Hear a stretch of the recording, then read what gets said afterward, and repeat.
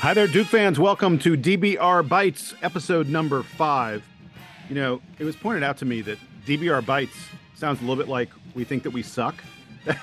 That's not why we picked this name for this portion of our podcast. It's because these are little bite-sized nuggets. And today we're going to have a bunch of little bite-sized nibbles. Should probably be DBR nibbles today. Hors d'oeuvres, if you will, hors d'oeuvres. Yeah, exactly. We have a whole series of stories that we're going to be talking about in very quick fashion. As you heard just a moment ago, I am joined by Donald Wine on today's edition of DBR Bites. By the way, I'm Jason Evans. Do we really need to introduce ourselves anymore, Donald? Is that necessary at Yes. this point? Yes. People need to know. The streets need to know who we are. There you go. We're still getting our name out there. Right. We're recording this on Friday afternoon, in the middle of the afternoon prior to Duke's big game against Georgia Tech on Saturday. And Donald, just very, very quickly, the first of our topics has to be Dariq Whitehead. We got some very good news. The good news is not that he's not going to be able to play against Georgia Tech. I think it's pretty clear he's going to miss some time. But John Shire said this week that he's not out for the season. And that they did an MRI. There doesn't appear anything structural wrong in his leg. We had been terrified that this had been a torn ACL or something like that. It does not. Sorry, not ACL. I mean Achilles. It does not appear to be anything like that. This is really good news, and the fact that Duke could get this guy back is big.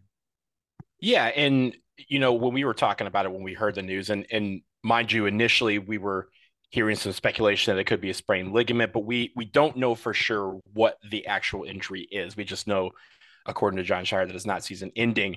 But I think it flashed back to last year before the season started when AJ Griffin went down in the practice that I was able to attend. And at that point, they feared the worst. They thought he had tore his ACL and that he was going to be out for an extended period of time. And it turned out to just be some sort of sprain or of some sort, and he was able to come back and have a successful season last year. So this is very good news, and it gives us all a sigh of relief. Obviously, we're going to remain cautious as to how long he's going to be out. It's clear to me that Duke is not going to give a timetable for his return because, frankly, they may not have one. There's a lot of injuries that involve the lower leg where they just say, "Hey, put it in the boot for a few weeks, and we'll evaluate as we go." And we've seen that from Duke. We've seen that from other colleges. We've seen that from NBA players where there's no defined timetable. So for the short term, we are glad that we at least have the hope that we're going to see him before the season is out at some point and that he will return to the floor for Duke. I think people may not realize how important Dariq Whitehead was becoming to this Duke team in ACC play. Conference games only. And really, we're at the point now where I think reflecting too much on pre-conference season may not be all that useful. Reflecting on games that happened in December, early December and November, that's 2 months away now. So just looking at the conference statistics, Dariq Whitehead was Duke's second leading scorer. Dariq Whitehead had the most three-pointers on the team. Dariq Whitehead was averaging close to 25 minutes per game. He was, by the way, hitting 43% of his three-pointers. We've lamented the fact that this Duke team has struggled from the perimeter. This dude was one of the very, very few guys on the team who was getting it done from outside. And missing him is a really big deal. Donald, just really quick, I think it's easy to, I want to talk about his minutes and who gets those minutes while we're waiting for Whitehead to come back. It's easy. Obviously, you can project that Jeremy Roach goes back into the starting lineup for Dariq Whitehead, and that Roach probably, Roach is going to be playing close to 30, maybe more than 30 minutes per game. But there's going to be some extra time, a little bit of extra time that is created by missing Dariq Whitehead. What do you think? Who's getting a little bit extra time because of it? Honestly, I think right now, the answer we might want to say is Jaden Schutt, that he could probably pluck off some of these minutes. But I think in reality is going to be, Ryan Young may get a few extra minutes. And it's not like when I say extra minutes to Ryan Young, he's still, in the 20s as far as minutes are concerned. Derek Lively is going to get more time on the floor. Mark Mitchell is going to get, significant time of that. And then also Jacob Grandison. I think those are the Yeah, four guys. Grandison's the guy Grandison's who I going to think, win the most yeah, time from this setback for Dariq Whitehead. But I don't think we're going much further down the bench than that. yeah. Grandison had been averaging 16 minutes a game in ACC play. I think he probably gets into the 20s now. The other thing that we have to see, especially in these next couple games, is Jalen Blake's and how much time Jalen Blake's gets as a result of his banged up face, his nose, because that he's a guy who could suck up some extra minutes as well. All right, so we move on to the next topic. Yeah, let's do it. Okay, so the next thing we have is this: it's just been announced that the NBA has announced their All-Star starters. They're not East and West. I mean, they are from the East and the West, but they're not divided into East and West teams. There's that whole playground pick'em thing that Giannis and LeBron will be doing right before the game starts, which will be a lot of fun, actually. But of the NBA starters, 3 of them are Dukies. Kyrie Irving, Jason Tatum, and Zion Williamson all were named NBA All-Star Game starters. I didn't even realize this. Donald, do you know the record for the most starters? I'm sorry, not most starters, most players in an All-Star game from an individual school? It's 4, isn't it? Yes. Didn't we have 4 a couple years ago? We have never had 4. We've had 3.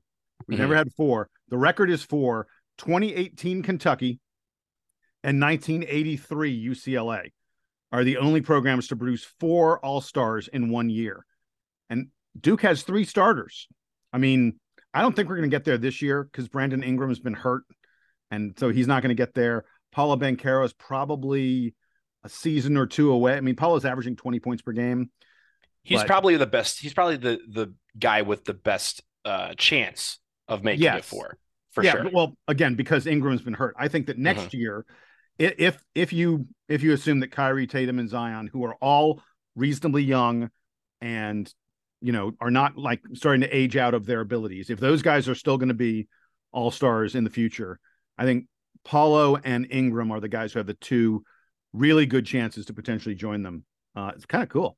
Really cool. I'll also mention that RJ Barrett's had a pretty decent season too. I don't think he's it's averaging all-star 20 worthy, points per game. Yeah. But it's right there at that cusp where, again, he's probably being considered for a reserve role. I don't think he gets it. I think, as I mentioned, I think Paolo Banchero is probably the guy with the best shot, mainly because of the fact, yes, he's the number 1 pick in last year's draft. He's had a tremendous season, probably the best season amongst the rookies so far, and also just the star quality that he does possess. He does draw crowds whenever he plays on the road. I think those are things that are always considered when you talk about the All-Star game. And also, if you think about it, unfortunately for Zion Williamson, he's been hurt over the last couple of weeks, and it's a question of whether he will be healthy enough to play in the All-Star game. We hope he will, obviously, but if there's, and not to say this is just for Zion, but if anyone gets hurt between now and then, there's the opportunity for the commissioner to name replacements. And I think Paolo Banchero would be one of those replacements if he doesn't make the initial roster. You literally stole this from me. I literally was going to say this. I was going to say, if Zion is hurt, I think Paolo makes a lot of sense as a replacement pick because there's that, Duke connection. They play similar positions. There'd be a lot of. I do think they do it by conference until they get the draft. Like when they do replacements, I think they do replace. Like if a Western player goes down, then they do replace it with a Western player. You're probably right. I think that's how it still works. It's just the playground setup of how they draw the teams means you can draw from either conference. Oh, that sucks because I thought Paolo was the perfect replacement for Zion. I think he still is. I just don't think he would be necessarily for Zion. Yeah. Oh, well. Okay. Hey, let's move on to our next topic as we're taking our nibbles along the way. I want to just briefly mention, because we haven't had a chance to talk about it on this podcast, that Mike Brey is retiring. I know that news came out like a week ago. We've been busy, folks. What can I tell you? A lot of things going on. Yeah. But we did want to tip our cap to a guy who will always be connected with Duke because of his connection to Coach K and the fact that he was an assistant coach here. Mike Brey is stepping down at Notre Dame, an incredible career, winningest coach in Notre Dame's history. The thing I wanted to say about it, Donald, just very quickly, there's an incredible line of legendary coaches, coaches who are like, Hall of Fame level coaches who have stepped aside in the past year. Coach K, obviously, Roy Williams, obviously, Jay Wright. and now Mike Brey. Now, I'm not saying Mike Brey is on the level with those other three guys who all won multiple national titles, but considering what he was doing at a school like Notre Dame that is not nearly the basketball power that some of these other programs are, what he did was pretty darn impressive. And you have to begin to wonder, like Jim Boeheim, Leonard Hamilton, Jim Larinaga, these guys who've been part of the ACC forever, are they, next in this line of coaching legends who are stepping aside? And I think, so much has been talked about name, image, and likeness in the transfer portal, and that's driving these coaches. These coaches don't want to deal with this stuff anymore, and that's driving them out of the game. Yeah, I don't know. I get the impression that Mike Brey is such a sort of have fun, casual, good guy. I mean, he's got that reputation. One of the best interviews around. He's a guy who's, in news conferences after games, he was always incredibly honest and incredibly funny. Reporters say he's one of the best interviews out there. I don't get the impression that he's someone who's like, oh, this name, image, and likeness stuff is such a pain in the ass. I'm not dealing with that anymore. And he's hanging it up for that reason. And in fact, I'm not even 100% certain he's going to hang it up. I think that he may be leaving Notre Dame and maybe will show up someplace else. He's not Coach K or Roy Williams' age. Right. But I do think that there are things that have changed about coaching in recent years that has some of these guys going like, you know what? I've made 20, 30 plus $1 million in my career as a major college basketball coach. Maybe I don't want to deal with this stuff any longer. I know that coaches are way more involved in fundraising than they ever were. I know that because of name, image, and likeness, they have to do sort of a different level, a different kind of fundraising and interaction. And then regarding the transfer portal, I mean, think about this, Donald. It used to be that recruiting meant talking to high schoolers and trying to convince them to come to your school. Now recruiting means talking to the players that you already recruited out of high school and making them stick around. It's not easy to do.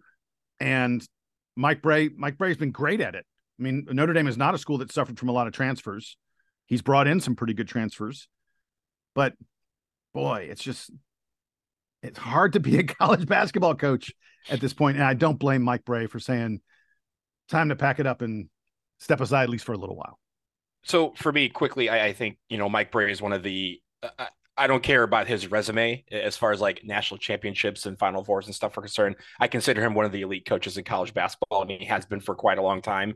And losing that is a loss for college basketball. And wherever he ends up, if he ends up retiring or if he ends up going somewhere else, Notre Dame will be the lesser for it, because Notre Dame's program was in no small part built on the back of Mike Brey's leadership. So we commend him for that. I believe, check me, Jason, I believe he was the first coach to beat from the Coach K tree to beat him in a game. Yeah, I believe that is correct. He did that when they joined the ACC. So, and he, every time we went to South Bend, it's always a struggle when we go to South Bend because of how he has that team ready to play. Now, I will say, you were mentioning some of the other coaches that are still around. Remember, Jim Boeheim actually did retire once. He announced his retirement. Yeah. He had a coach in waiting, and then his sons decided to commit to Syracuse, and he said, no, I'm going to coach my sons. So he decided to come back, and then there was the scandal where they had to vacate some wins, and now he's like, hey, I might stick around for a little while longer. But I don't think that NIL has a lot to do with it. I think these guys are just getting up there and they're like, hey, it may be coincidental, but I think at the end of the day, these guys are like, hey, I just don't want to get up at 6 a.m. anymore, or 5 a.m. or whenever they get up to go to a practice or go on the recruiting trail and do all these little things that they do tape work. They do videotape work until 2, 3 in the morning all the time. Right. Yeah. And then they go to bed for maybe an hour, and then they get back up. And sometimes they have cots and some people when they get old, they have like actual nice beds in their office because they sleep there during the season enough. And this is not just college basketball, this is college football as well. So yep. I think a lot of these guys, NIL might be the coincidental way to kind of link it to them, but I don't think it has a lot to do with it. I think it's just guys that are trying to, at the end of the day, they're like, hey, I've done this for a long, long, long, long time.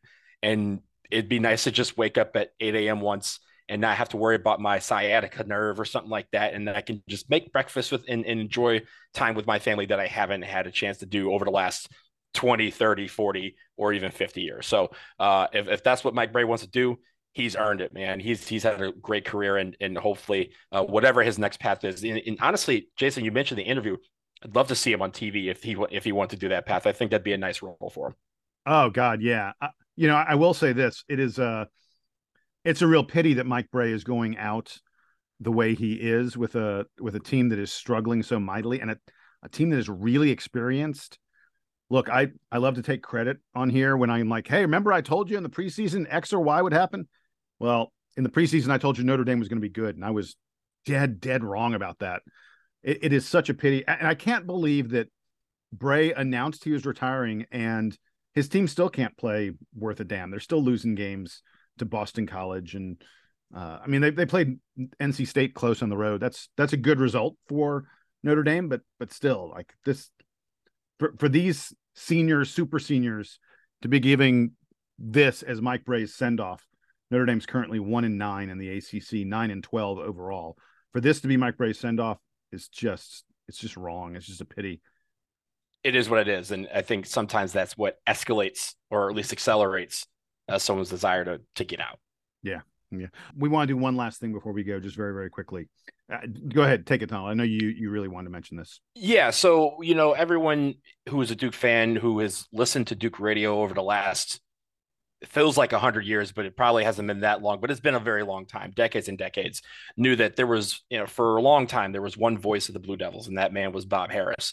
And he retired a few years ago, and we were fortunate enough to have him on the podcast when he was in his last year, I want to say, as the voice of the Blue Devils. Yep. Called hundreds of football games, thousands of basketball games over his career, and was synonymous with Duke basketball for so long. He unfortunately has been undergoing some recent health struggles and was diagnosed with Alzheimer's a few years ago, and apparently that Alzheimer's has accelerated rapidly to where he needs round the clock care. So I know some either friends or close family or family members have set up a GoFundMe. You can go find that on the internet. It's everywhere that you can find it. I believe the DBR front page has a link to it. But we just want to send our well wishes to Bob Harris. He's a truly one of the best dynamite men that has been around the Duke program for a long time, and really has been, again, all of those, those names and those catchphrases and just those moments that we've shared as Duke fans over the last 40 years. How sweet it is. That voice was Bob Harris. So I really just want to send well wishes to him and his family, and hope that he can maintain, because Alzheimer's is just a terrible disease, and I know how much of a struggle that probably is for him and his family. I lost my father to Alzheimer's, and it is a dreadful, awful disease that robs you of who you are, of your memories and your personality and everything. And I wouldn't wish it on my worst enemy. I certainly feel terrible that it is impacting Bob Harris, who is someone who's brought so much joy to so many Duke fans in so many different ways over the years. So yeah, folks, if you're out there and you feel like supporting this GoFundMe, we think that's a wonderful thing. Supporting the Alzheimer's Foundation, there are certainly a number of different ways you can honor Bob Harris's memory, and this is absolutely the time to do it. All right, that's going to wrap it up for us here on this latest edition of the Duke Basketball Report Bites, the DBR Bites. For Donald Wine, I am Jason Evans. Reminder, I will be at the Georgia Tech game tomorrow, Saturday, when we are playing the Yellow Jackets here in Atlanta. And if you want to, come on down to the Varsity. If you don't know what the Varsity is, I just can't help you out. What do you have? Yeah, nothing I can do for you if you don't know what the Varsity is. Come to the Varsity at 2:00, an hour before the game. I'll be hanging out there, meeting other Duke fans. We'll be all chatting and having a good time and sharing orange Julius's and peach pies, fried peach pies. And bring back a win, please. Bring back a win. I will do my best to bring back a win. Yes, we need to bring back a victory. Again, for Donald, for Sam, who is not here with us, I'm Jason. Here's the Duke Band to play us out, and take us home.